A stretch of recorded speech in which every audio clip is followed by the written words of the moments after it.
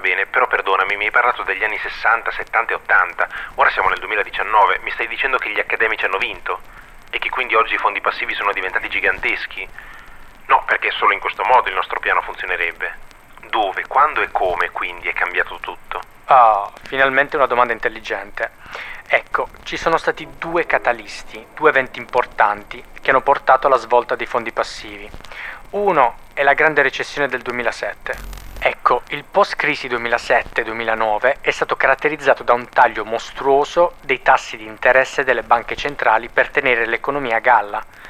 Questo ha contribuito al crollo dei rendimenti di tutti gli investimenti. E quando i ritorni sono bassi, ci si inizia a chiedere se quell'1,5% che paghi al tuo fondo in commissioni valga davvero la pena. Va bene, però avevi detto che ci sono due catalisti. Uno è la crisi del 2008 che, da quello che ho capito, ha portato un abbassamento dei guadagni e ha così spinto alcuni investitori verso fondi con delle commissioni più basse, i fondi passivi. E l'altro catalista?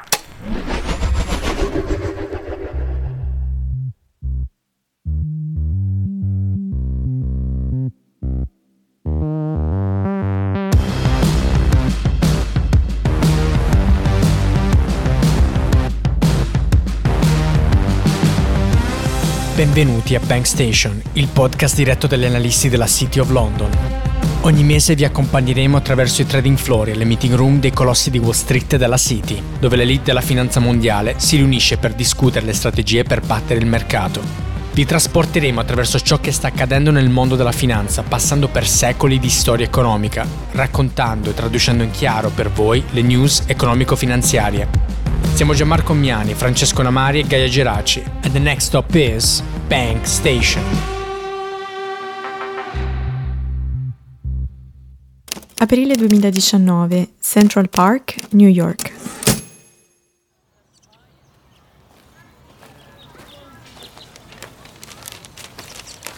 Psst. James, sono qui. Sulla panchina, da questa parte. Yambiao, ma che cazzo ci fai dietro a quel giornale? Non voglio di certo che ci vedano in pubblico insieme proprio a qualche settimana dal colpo. Dai, fai finta di niente e siediti. Guarda, ma tu non sei normale. Non serve sta pagliacciata qua. Dai che ho solo un'ora di pausa pranzo. Non perdiamo tempo con sta cavolata. James, meglio essere prudenti. Sai quanti anni di galera ti puoi fare se ti beccano a fare dell'insider trading? Ma che insider trading? Senti, non ho intenzione di stare qui su sta panchina a parlare ad un giornale per mezz'ora. Smettila di fare il cretino e vieni con me al baretto, nel parco. Ci sediamo a un tavolino come le persone normali. E togliti quegli occhiali da sole che è nuvoloso.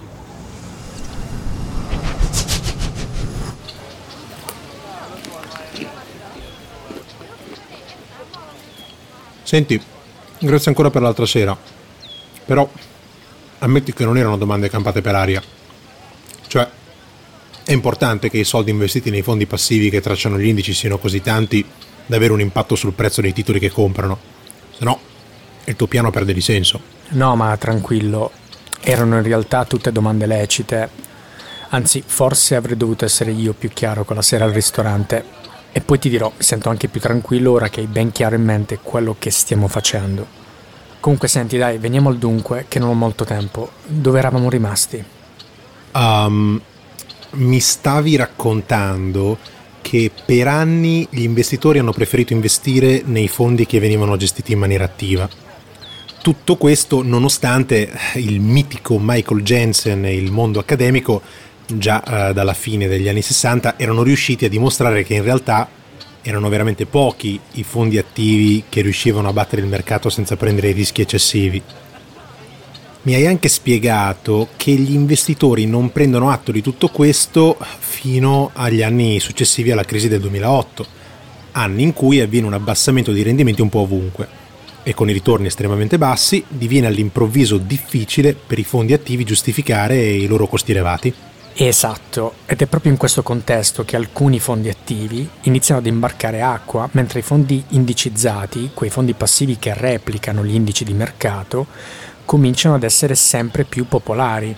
Sono opzioni low cost, è chiaro quanto rischio ti stai prendendo, e stava diventando sempre più accettata l'idea che solo raramente i fondi attivi riescono a battere il mercato. Insomma, non è più una roba da comunisti investire nei fondi passivi.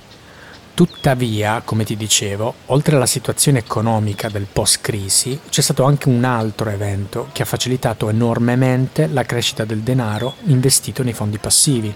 Sì, eravamo rimasti lì. Mi hai detto che sono arrivati dei prodotti nuovi, gli Exchange Traded Funds. Bravo, in realtà non era proprio un prodotto nuovo, era infatti già presente sul mercato dai primi anni 90, ma quando cominciò ad essere evidente che gli investitori avevano appetito per prodotti di investimento passivi, iniziò una vera e propria corsa per rendere questo stile di investimento ancora più accessibile. Ed è in questo momento che gli ETF vengono rispolverati, visto che calzavano a pennello per questo scopo.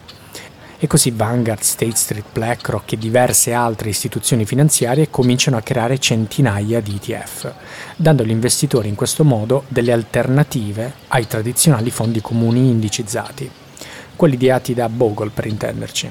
Perdonami James, ma ti devo già interrompere. Cosa c'era che non andava nei fondi indicizzati tradizionali? Gli investitori potevano investire in maniera passiva già attraverso quelli. Che cosa hanno gli ETF che i fondi indicizzati non hanno? Questa è un'ottima domanda. In realtà non c'è nulla che non vada nei fondi passivi tradizionali, anzi sono ancora utilizzatissimi da milioni di investitori e rimangono uno dei maggiori sistemi per investire in maniera passiva.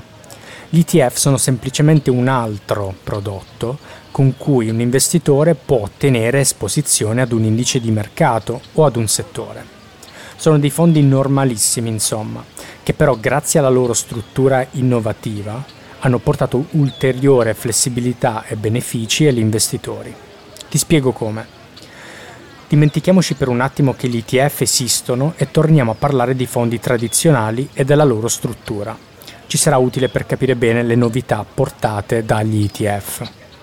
Dunque, supponiamo che il tuo ristorante sia andato molto bene e che tu sia riuscito a mettere da parte, che ne so, $10.000. Decidi che è arrivato il momento di investire il tuo denaro per farlo fruttare. Non avendo moltissimi soldi a tua disposizione per comprare tutte le azioni che vorresti per garantirti la diversificazione che cerchi, decidi che investire in un fondo sia la soluzione più adatta a te. A questo punto cominci a guardare i cataloghi dei fondi che offre la tua banca, ad esempio, e quelli che offrono i diversi provider di fondi come Vanguard o State Street. Dopo una prima analisi trovi che i fondi attivi siano troppo costosi per te e decidi di spargere i tuoi risparmi solo nei fondi indicizzati che offrono questi provider. Ci sei fino qui? Ma cosa fai? Prendi appunti? Sì, ci sono. Sì, James, mi sto segnando tutto perché bisogna che io impari come si investe, visto che stiamo per diventare ricchi. Continua. Bravo, questo è lo spirito giusto. Comunque, a questo punto ti accorgi subito di una cosa. C'è una soglia minima per l'investimento in ciascuno dei fondi. 500, 1000, alcuni richiedono un primo investimento minimo anche di $2.000 o $3.000. Avendo tu solo $10.000, finiresti per poter investire solo in pochi di questi fondi. $3.000 in un fondo che traccia l'S&P 500, 3.000 in un fondo che traccia l'MSCI Emerging Markets, 4.000 in uno che traccia il DAX tedesco, e fine. Questo è uno dei primi limiti dei mutual funds indicizzati, o fondi tradizionali come li ho sempre chiamati. Ma perché i manager dei fondi mettono questo limite? Cosa gliene frega loro se io investo $100 o 10.000? Ecco, qui è proprio dove volevo arrivare. Il motivo nasce dalla struttura dei fondi comuni di investimento. Continuiamo con l'esempio. Seguiamo il contante che decidi di versare nel fondo, così capisci bene cosa succede in pratica quando il denaro entra al suo interno. Facciamo finta che alla fine decidi di mettere tutti i tuoi $10.000 in un fondo indicizzato che traccia l'andamento dell'S&P 500. Come ti ho sempre detto, devi pensare ai fondi come a dei mucchi di contante. Quando tu aggiungi il denaro al mucchio, diventi azionista del fondo e così il manager in cambio del denaro ti consegna delle azioni del fondo. Poi il manager prende i tuoi $10.000 e il restante denaro ricevuto quel giorno dagli altri investitori e li investe seguendo esattamente la composizione dell'indice, replicandolo. Allo stesso modo, quando decidi di uscire dall'investimento, riconsegni le azioni del fondo al manager, il quale poi vende le azioni che compongono l'S&P 500 e dopo qualche giorno il denaro ricompare sul tuo conto corrente. Come vedi, il fondo aumenta e diminuisce di grandezza sulla base delle entrate e uscite di contante. Ed ecco perché vengono imposti dei minimi per un investimento in questi fondi. Il manager deve essere in grado di pianificare la gestione del portafoglio tenendo conto delle continue entrate e uscite di contante. Pensa infatti che spesso nei fondi tradizionali ci sono anche delle commissioni elevate da pagare nel caso si decida di uscire dall'investimento dopo poco tempo. In questo modo gli investitori sono disincentivati ad entrare e uscire dal fondo frequentemente, evitando che il manager debba comprare e vendere in continuazione i titoli, incorrendo in costi aggiuntivi che penalizzerebbero tutti gli altri investitori e la performance complessiva del fondo. James, le tue spiegazioni sono una bomba. È tutto davvero molto chiaro, grazie. Ma quindi gli ETF hanno facilitato gli investimenti nei fondi passivi risolvendo questo problema? Questo non solo. Un altro limite dei mutual funds indicizzati è la frequenza con cui si può investire e disinvestire. Infatti si può comprare e vendere le azioni di un mutual fund solo una volta al giorno, all'ora di chiusura del mercato. Beh, ma come mai? Beh, come puoi immaginare, i prezzi delle azioni all'interno di un fondo, quelle che il manager ha comprato per replicare l'indice, si muovono di continuo durante la giornata di borsa. Quindi solo alla fine della giornata, quando il mercato chiude, il manager è in grado di fornire un valore statico dei titoli che si trovano all'interno del fondo. A quel punto il fondo riesce a postare sul suo sito il valore delle sue azioni ed è solo in quel momento che tutti gli ordini ricevuti durante la giornata vengono processati. Quindi, quando tu decidi di comprare o vendere le azioni di un fondo, scopri il prezzo a cui le hai comprate o vendute solo a fine giornata, momento in cui il manager vende i titoli dell'S&P 500 per restituirti il denaro.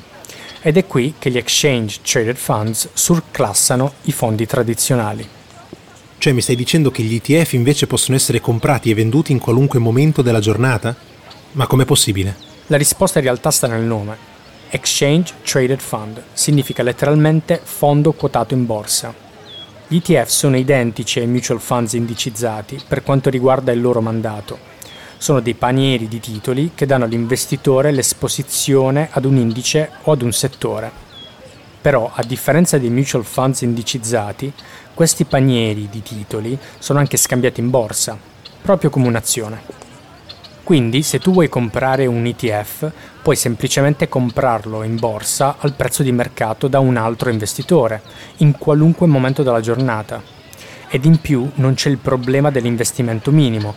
Il minimo che puoi investire è semplicemente il prezzo di un singolo ETF. Se l'ETF costa $10, lo paghi $10. Se ne costa 5, ne paghi 5.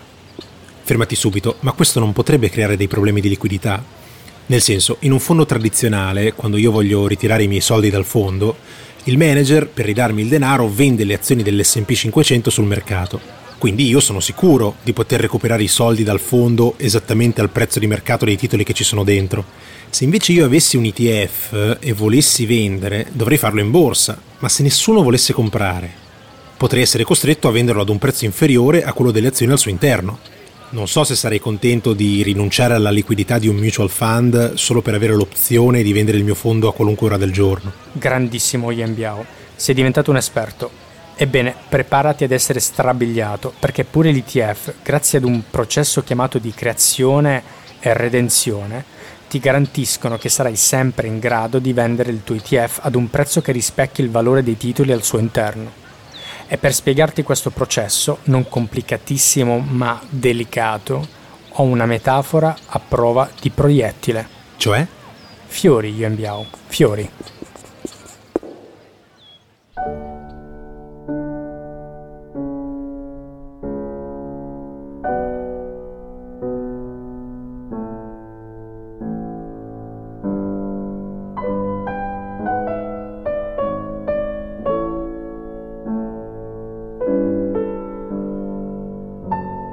Il processo di creazione e redenzione. Immaginate che un'azione sia un fiore E proprio come di aziende ne esistono di vari tipi, di fiori in egual modo ne esistono diverse varianti, forme e colori. Ora immaginate di prendere tanti fiori diversi e raggrupparli insieme per formare un meraviglioso bouquet seguendo una ricetta ben specifica. In questa fantasiosa metafora la ricetta rappresenta un indice di mercato e quindi il bouquet di conseguenza è un ETF. Di ricette ne esistono tante e di bouquet pure, e nel mercato ci sono aziende che hanno il compito di creare questi bouquet, come BlackRock o Vanguard. Facciamo finta che la nostra composizione floreale sia la S&P 500 ed in questa ricetta troviamo tutti gli elementi di cui abbiamo bisogno per comporre il bouquet. La ricetta quindi contiene in tutto 500 tipologie di fiori, di cui 30 tulipani Apple, 25 viole Microsoft, 20 orchidee Amazon e 5 non ti scordar di tè, SLA e così via. Ecco, per formare il nostro bouquet bisognerà raccogliere esattamente tutti i fiori presenti nella ricetta, con le giuste proporzioni per ciascun tipo di fiore. Ora avete finalmente in mano il vostro bouquet o ETF, il cui prezzo, come potete immaginare, dipende dal prezzo di ogni elemento della sua composizione. In questo modo, quando il prezzo di ognuno dei fiori sale o scende, così sale o scende il prezzo del bouquet. Questo è un punto fondamentale, tenetelo bene a mente per tutta la storia. Ora che abbiamo compreso la composizione dell'ETF, in questa incredibile metafora, passiamo al mercato dei fiori. Se gli ETF sono come dei bouquet, il fioraio è quindi il broker da cui potete acquistare il vostro bouquet. Mettiamo quindi il caso che vogliate acquistare un bouquet e decidete che il bouquet debba seguire la composizione floreale S&P 500. Perciò vi recate dal vostro fioraio e fate la vostra richiesta.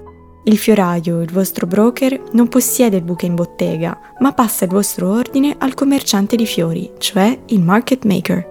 Il market maker si reca quindi al mercato dei fiori, la borsa. Qui trova e acquista il vostro bouquet S&P 500, lo vende al fioraio che a sua volta lo rivende a voi. Semplice, no? Perfetto, fin qui non fa una piega, ma complichiamo un attimo lo scenario.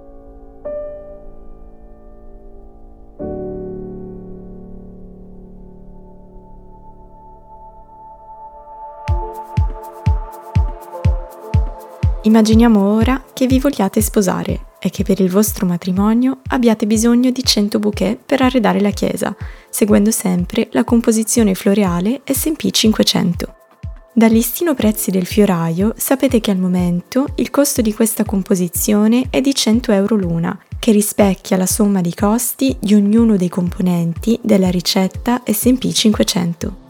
Date quindi il vostro ordine per 100 bouquet al fioraio, che lo passa così nuovamente al market maker.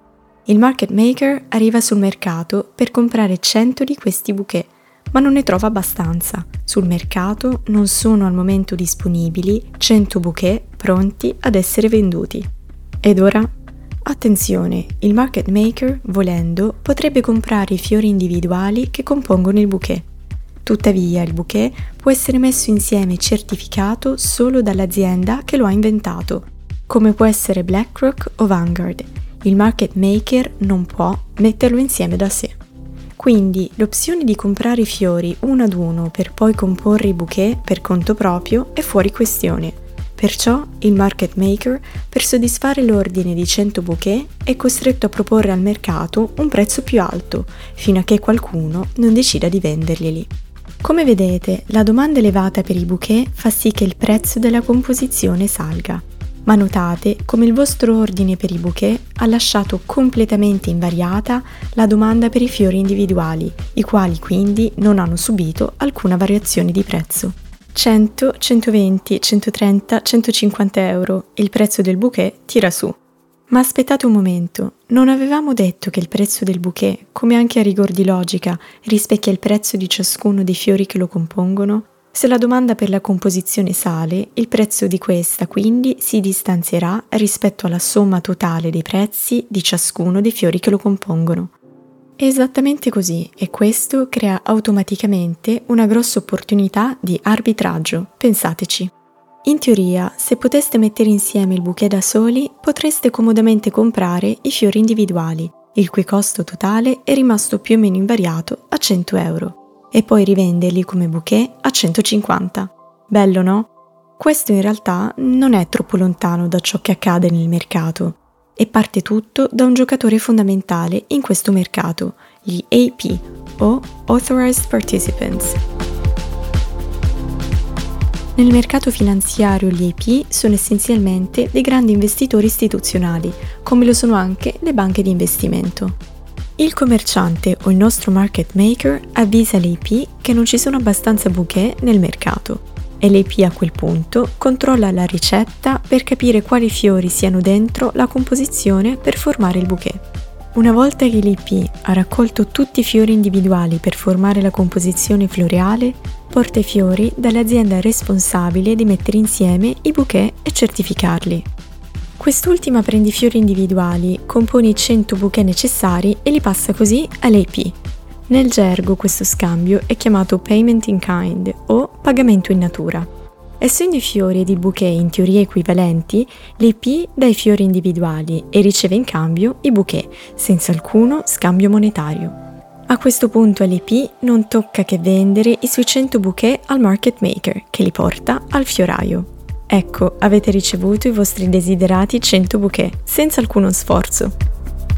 Tutto questo è il processo di creazione. Il processo di redenzione è esattamente l'opposto. Se il matrimonio, ahimè, salta e non sa da fare e vorreste riportare indietro i vostri 100 bouquet, non c'è nessun problema, saranno portati dal market maker all'AP, che li porterà in fabbrica dove saranno smembrati e rivenduti come fiori individuali. Pensate quanto sia geniale tutto questo meccanismo. Gli AP ci guadagnano perché comprano i fiori individuali ad un prezzo inferiore a quello a cui vendono i bouquet, o viceversa, quando l'offerta supera la domanda, sfruttando l'opportunità di arbitraggio. Ma in questo modo permettono che la domanda dei bouquet rispecchi sempre l'offerta.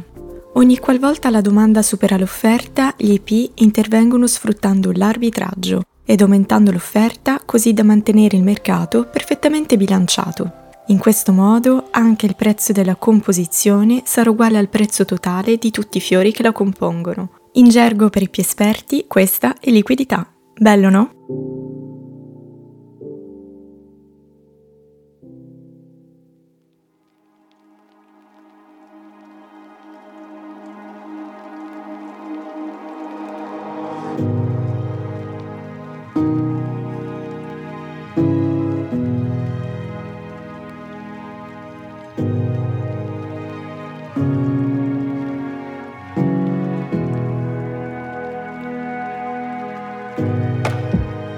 Speriamo che questa mirabolante parabola sui fiori non vi sia dispiaciuta e che abbia reso l'idea di questo processo tanto intricato quanto importante del mercato degli ETF.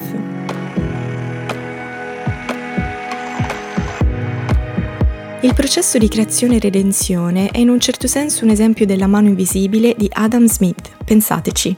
Tanti giocatori diversi che, mossi da interessi individuali, creano per qualche ragione un beneficio per la società, quello in questo caso di portare capitali alle aziende e fornire un prodotto di investimento ai risparmiatori. A partire dal lavoro del broker di fornire un servizio al suo cliente e guadagnarci una piccola commissione, a quello del market maker di comprare e vendere asset finanziari sul mercato, fornire liquidità e guadagnare dal bid-ask spread, o agli EP, anche loro hanno il ruolo di fornire liquidità e in compenso guadagnare dall'arbitraggio, o ancora a quello dei creatori di ETF, di fornire un prodotto utile di investimento e guadagnarci con la sua vendita. Ma a parte la nostra virgola di natura più filosofica, il processo di creazione e redenzione è esattamente ciò che rende questi strumenti così innovativi. Grazie a questo processo, la domanda e l'offerta di questi prodotti è sempre flessibile e così, in qualunque momento della giornata, sarà sempre possibile per un investitore comprare e vendere questi prodotti ad un prezzo che corrisponde alla somma dei prezzi dei titoli che lo compongono. Sono quindi prodotti liquidi, o meglio, sono tanto liquidi quanto lo sono i loro componenti. Se l'IP non dovesse riuscire a trovare nel mercato i componenti individuali da, per così dire, trasformare in bouquet, allora anche l'ETF ne risentirebbe. Inoltre questo processo rende gli ETF anche dei prodotti estremamente efficienti da un punto di vista fiscale. Per comprendere questo passaggio, vediamo innanzitutto cosa accade nei fondi classici. Un fondo, come abbiamo ripetuto più volte, non è altro che un insieme di capitale depositato da diversi investitori, che il manager del fondo utilizza per fare investimenti per conto loro, in modo da ottenere un ritorno per gli investitori. Ma cosa accade quando un investitore decide di riprendersi il proprio capitale dal fondo? Se il manager del fondo possiede contanti sufficienti a ricoprire l'investimento del risparmiatore più eventuali guadagni, allora può semplicemente restituire il capitale all'investitore senza alcuno sforzo. Ma se così non fosse, il manager è costretto a vendere parte degli investimenti del fondo in modo da poter restituire all'investitore il capitale che gli spetta. E se chiudendo parte degli investimenti per restituire il capitale all'investitore, il manager dovesse registrare un guadagno, sarà anche costretto a pagare delle tasse su questa vendita. Questo vuol dire che ogni qualvolta un investitore decide di riprendersi il proprio capitale, crea per il fondo un potenziale evento fiscale. Questo rappresenta un costo per il fondo e di conseguenza un costo per tutti gli investitori. Negli ETF, grazie al processo di creazione e redenzione, la situazione è un attimo diversa. Vi ricorderete della parabola dei fiori, che alla radice quello che gli EP fanno con le aziende che creano ETF è un payment in kind, o pagamento in natura. Questo passaggio è fondamentale. Nel fondo classico, come abbiamo detto, il manager del fondo per restituire capitale agli investitori è costretto a vendere parte degli investimenti sul mercato in cambio di denaro. Negli ETF invece, quando un investitore decide di chiudere i suoi investimenti, può semplicemente vendere l'ETF a un altro investitore e se non ci fosse nessuno a comprarglielo, entrerebbe in gioco il processo di redenzione. Gli ETF vengono scambiati dagli EP direttamente con le azioni che lo compongono, senza che avvenga nessuno scambio monetario all'interno del fondo. Questo rende gli ETF efficienti da un punto di vista fiscale, ma non di certo immuni. L'investitore che ha deciso di chiudere il proprio investimento, come anche nei fondi classici, ovviamente pagherà una tassa sui propri guadagni. La differenza però è che negli ETF questa azione non crea un evento fiscale per il fondo e quindi un costo aggiuntivo per tutti gli altri investitori. Bene, ora abbiamo ben chiare tutte le varie componenti, caratteristiche e qualità degli ETF.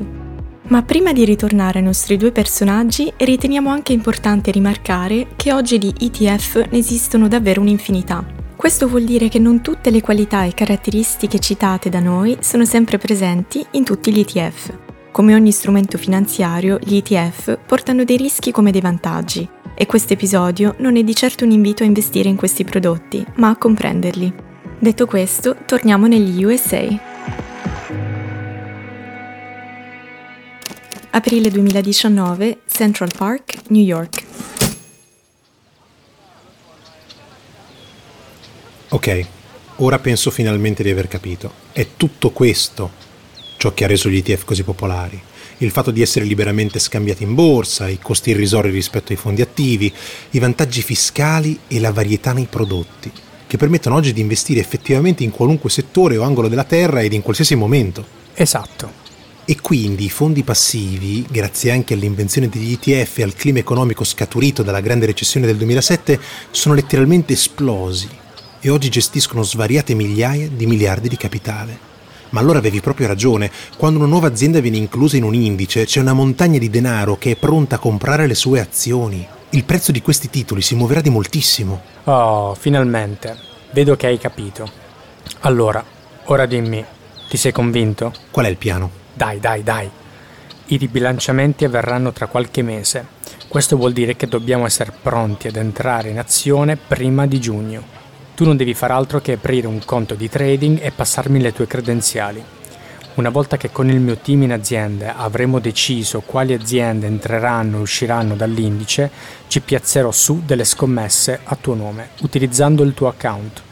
Poi non ci resterà che aspettare il giorno in cui la mia azienda rilascerà la lista di nomi al pubblico.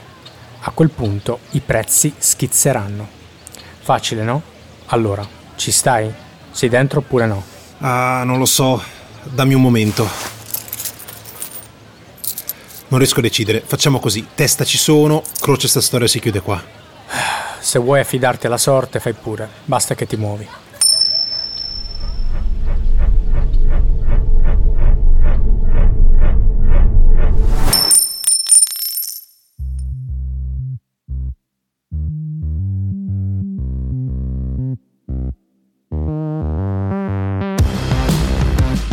Avete appena ascoltato un episodio di Bank Station, il podcast diretto dagli analisti della City of London.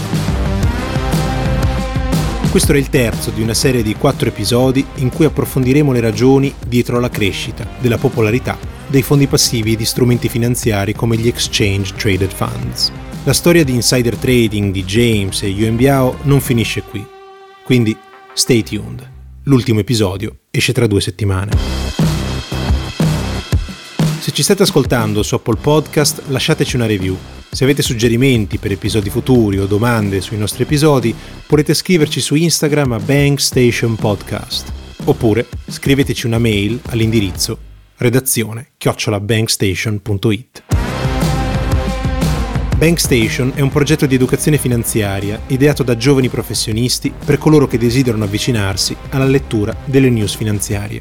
Il graphic design di Bank Station è a cura dello studio Sezione Grafica. Il sound design dei nostri podcast è a cura di Andrea Roccabella.